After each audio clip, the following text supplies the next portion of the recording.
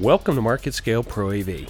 I'm Sean Heath. Today I have an opportunity to have a conversation with the Director of Program Design for Avixa, Rachel Bradshaw. Rachel, how are you today? I'm very well, Sean. How are you? I'm doing very well. Kind of nervous, I'm not going to lie. Having worked in the Pro AV space for a few years, you're kind of a big deal. So I'm a little nervous, but I'll muddle through. You have been a driving force for InfoComm.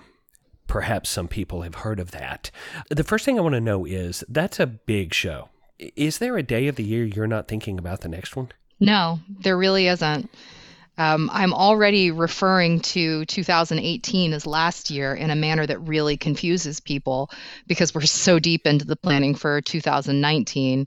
Now that it's September, I mean, we've already closed our call for presentations for 2019.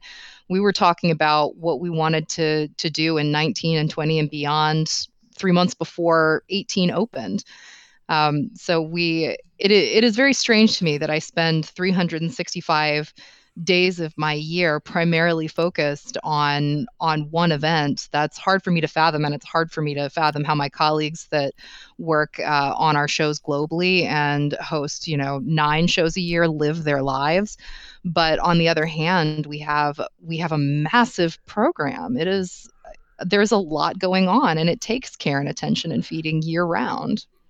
Here's one interesting thing about InfoComm. You have a 3-day pre-conference. Before the thing even starts, you've got 3 days of seminars, workshops. How do you start there is an infinite number. That's a little bit of hyperbole on my side, but there is a very large number of topics that you could choose from, and it's constantly changing because of the technologically advanced nature of the industry. How do you narrow down the things that you want to focus on when it could change 4 days before the seminar starts? Well, that infinite change is actually a big driver for what we program where. So in the 3-day program that we do pre-conference, those are actually 3-day programs. People commit to spend 3 full days immersing themselves in a single topic. So those courses tend to focus on universal truths, things that we can really study and build out over the course of a year or years, and will remain universally true base principles. The technology involved in executing those base principles may change, but the fundamental best practices behind something like AV system design, identifying user needs, design thinking for AV, system setup, which is focused on system performance rather than on the components within the system. Those things we can study, and whatever technological changes may occur between now and the show, they can be incorporated into the class on an example basis, but the truths, the objectives of the class remain true. Now, for those sessions that focus more on technological upheaval and how to deal with the new technological ecosystem that we're living in today and that is always evolving, those types of sessions, those types of topics tend to be part of our more flexible programs.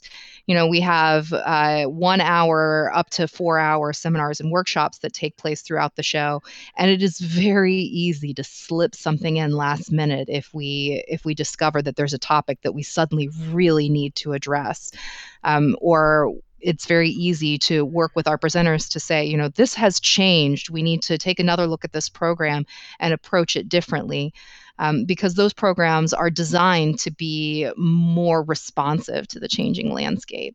Now, you started out in this industry from a learning presentation side, education support, and you have just slowly but surely been recognized and moved up into your current position. But the thing that you've carried with you the entire way is your love for the creative side of Pro AV.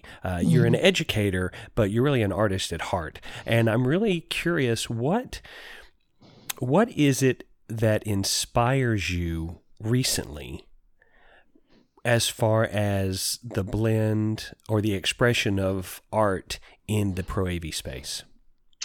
Oh gosh, it's hard to pick one.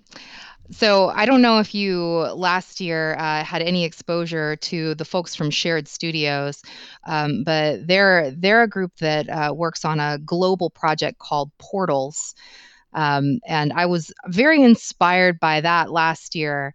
Their project creates these shared spaces. They're done in things like shipping containers or even blow up like inflatable tents. We had one at Tide last year. But you step into this space and someone somewhere else in the world, in Pakistan, in Caracas, in Germany, steps into a space that in its interior is identical. And it seems as though you're sharing a room together. And the idea behind what started as an art project and has become a global platform for collaboration, for learning, for project development, is this idea that when you bring people together in a way that feels physical, that feels visceral, where they feel like they're breathing the same air, then you allow them to connect in a way that transcends bias and transcends the sort of numbing effect of the statistics that we read in the news or the generalizations we might read about a place or a people. It brings you face to face with an individual who becomes a real human person to you. And that's both an incredibly beautiful idea and an incredibly useful idea, because these spaces have become the foundation for people doing shared research projects into disease prevention, into people developing businesses together. It's really become a pretty incredible jumping off point, and it's all powered by somebody looking at, what is essentially a unified communication system, what is essentially just teleconferencing, and saying, how can we tell a story about this technology that allows people to see the beauty inherent in it? So that was really exciting to me, getting to know that project and to know the people that worked on it this year.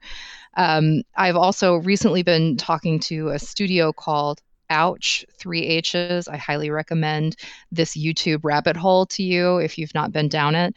But they're doing really interesting work with projection mapping, with creating art installations that incorporates artificial intelligence as an artistic medium.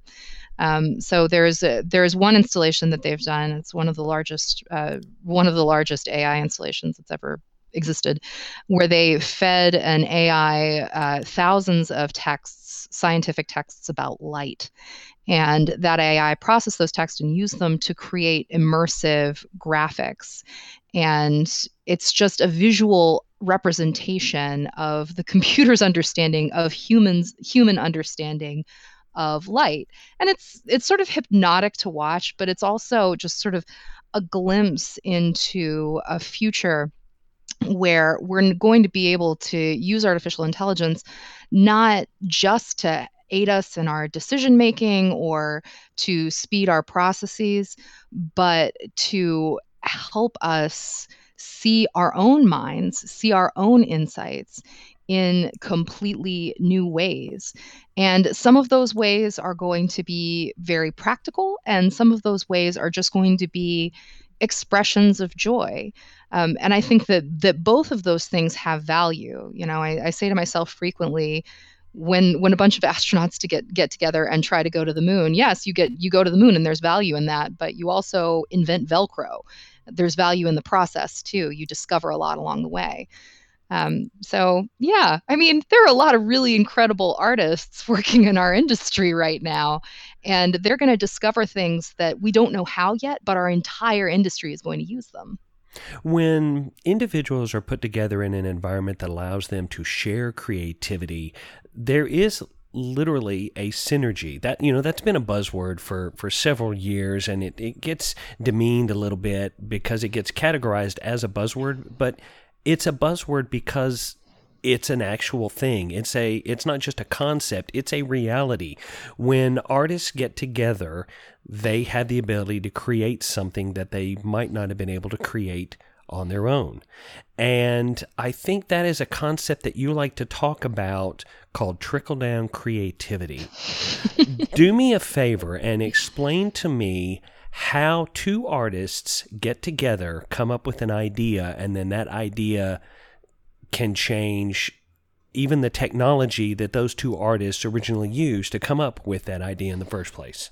I'm going to have to think about this for a little bit, because I mostly just sit back and watch these artists do that rather than doing it myself. I'm like an innocent bystander for these sorts of things.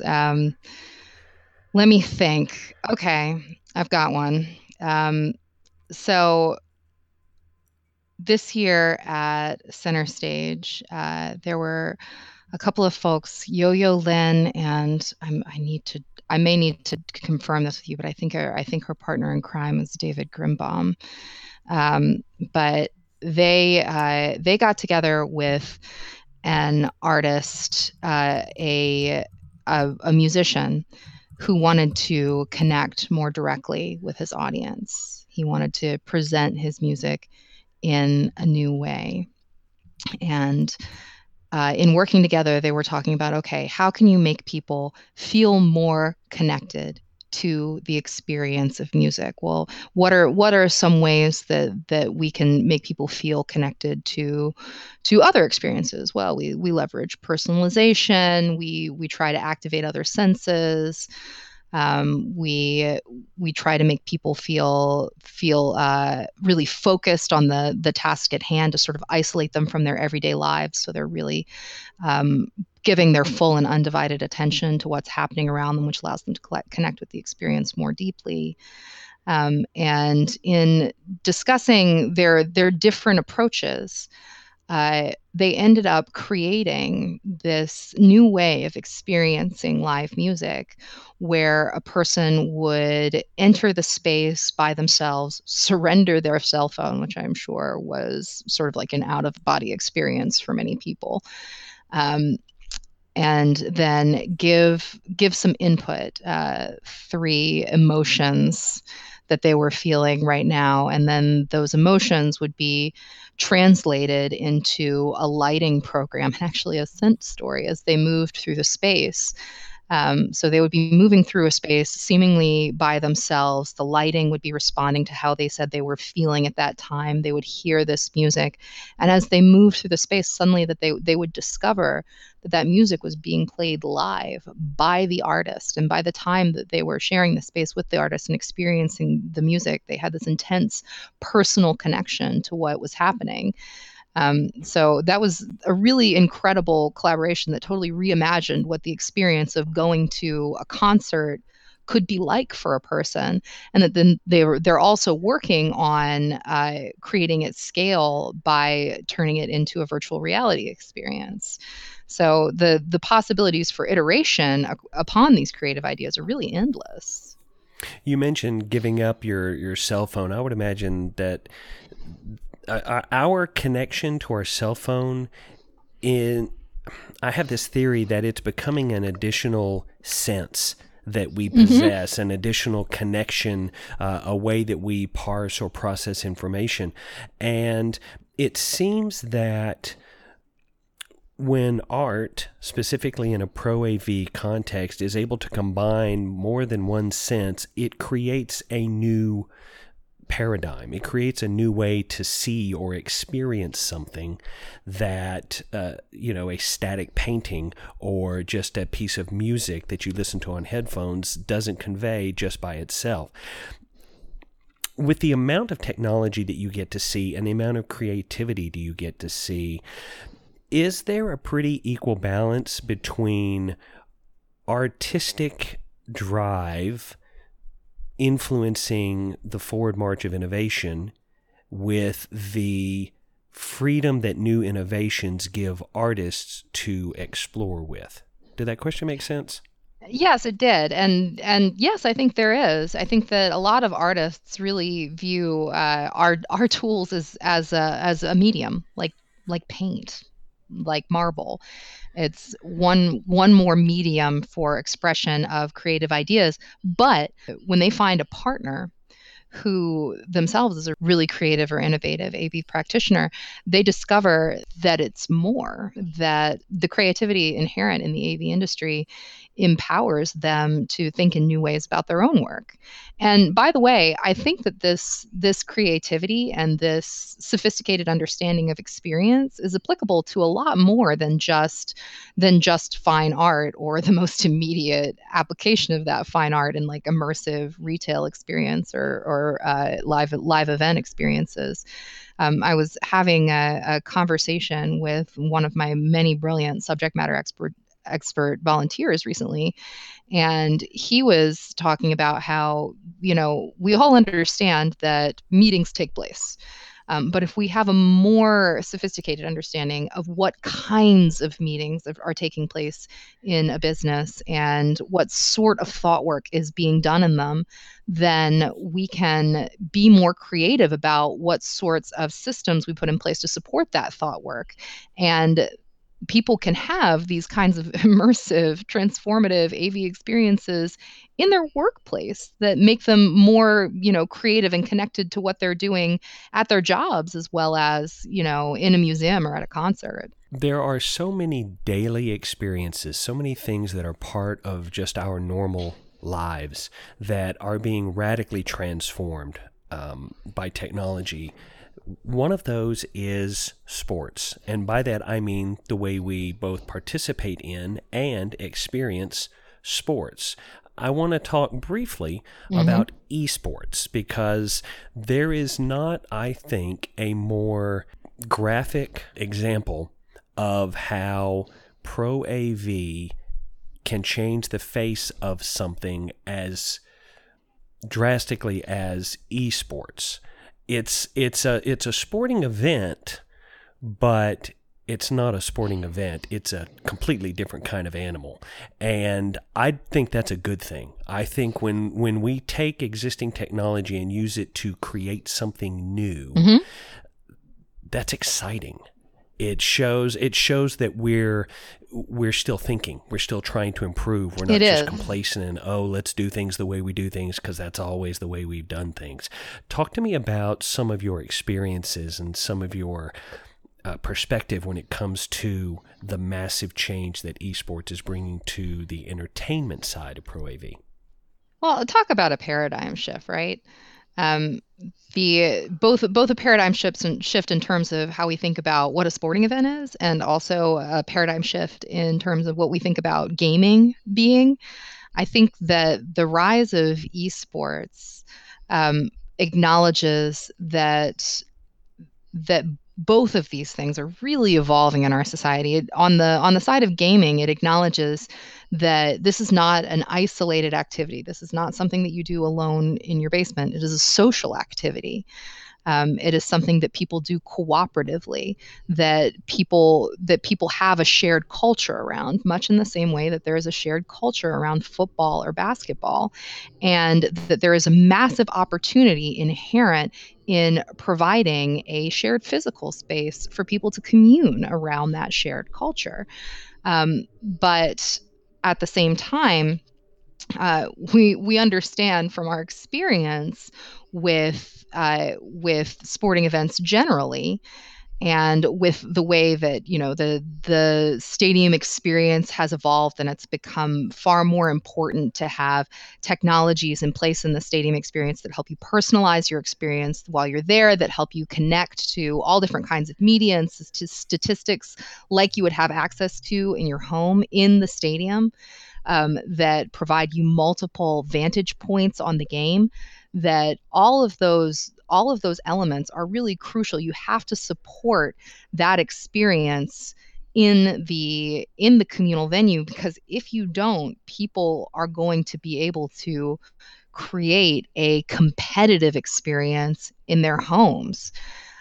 So as we see this massive investment in city after city in esports venues, and people purchasing team franchises valued at $1 million or more, in people building out spectacular spaces like the new esports arena in the Luxor Hotel in Las Vegas, you have to predict that our industry is going to necessarily play a massive role in the success or failure in this play for a professionalized esports industry, because we are the ones that are going to, well, I mean, not solely, but I would say we have a majority share in the experience of the communal esports space. And that's with respect to not just, the spectacular lighting and sound and screens everywhere and things like that, but in respect to things like, adherence to standards that ensure that everybody in the space can clearly discern the action on screen the same way that they would if they were watching the game on Twitch with their faces 10 inches from the monitor. It is going to take not only creativity, but discipline to realize the promise inherent in this sea change. So for the last question today, I don't want to cause you any anxiety, so this is purely hypothetical. I have come up with a way in this hypothetical to stop time for 24 hours at a time. So you get one day with no technology, no cell phones, no emails, no electronics. Where is Rachel Bradshaw spending that 24 hours decompressing? Gee, Sean, what you have to understand about me that I did not include in my professional bio for obvious reasons is that I was a medieval and Renaissance studies major, so that idea doesn't threaten me the way that it might some other people. But most likely, I would like to say that where I'm spending that day is, summiting Old Rag Mountain and, breathing oxygen-rich air and enjoying the 5-state view from the summit. But where I probably am is my local brewery, listening to some live music and watching my dog chase my children. Supporting local businesses. See? Exactly. That's because you're a giver. That's right.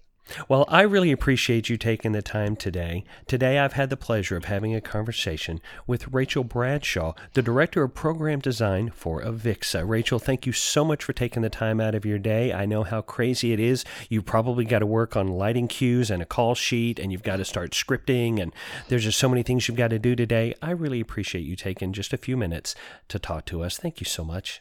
Oh, Sean, thank you so much. It's been my very great pleasure, and I will have my publicist forward you a check for all of those very nice things you said to me. Thank you for listening to this episode of our podcast. If you'd like to find out more or listen to previous episodes, go to marketscale.com/industries, and if you have a chance, subscribe to the MarketScale publications for the latest articles, videos, and podcasts from your favorite industries.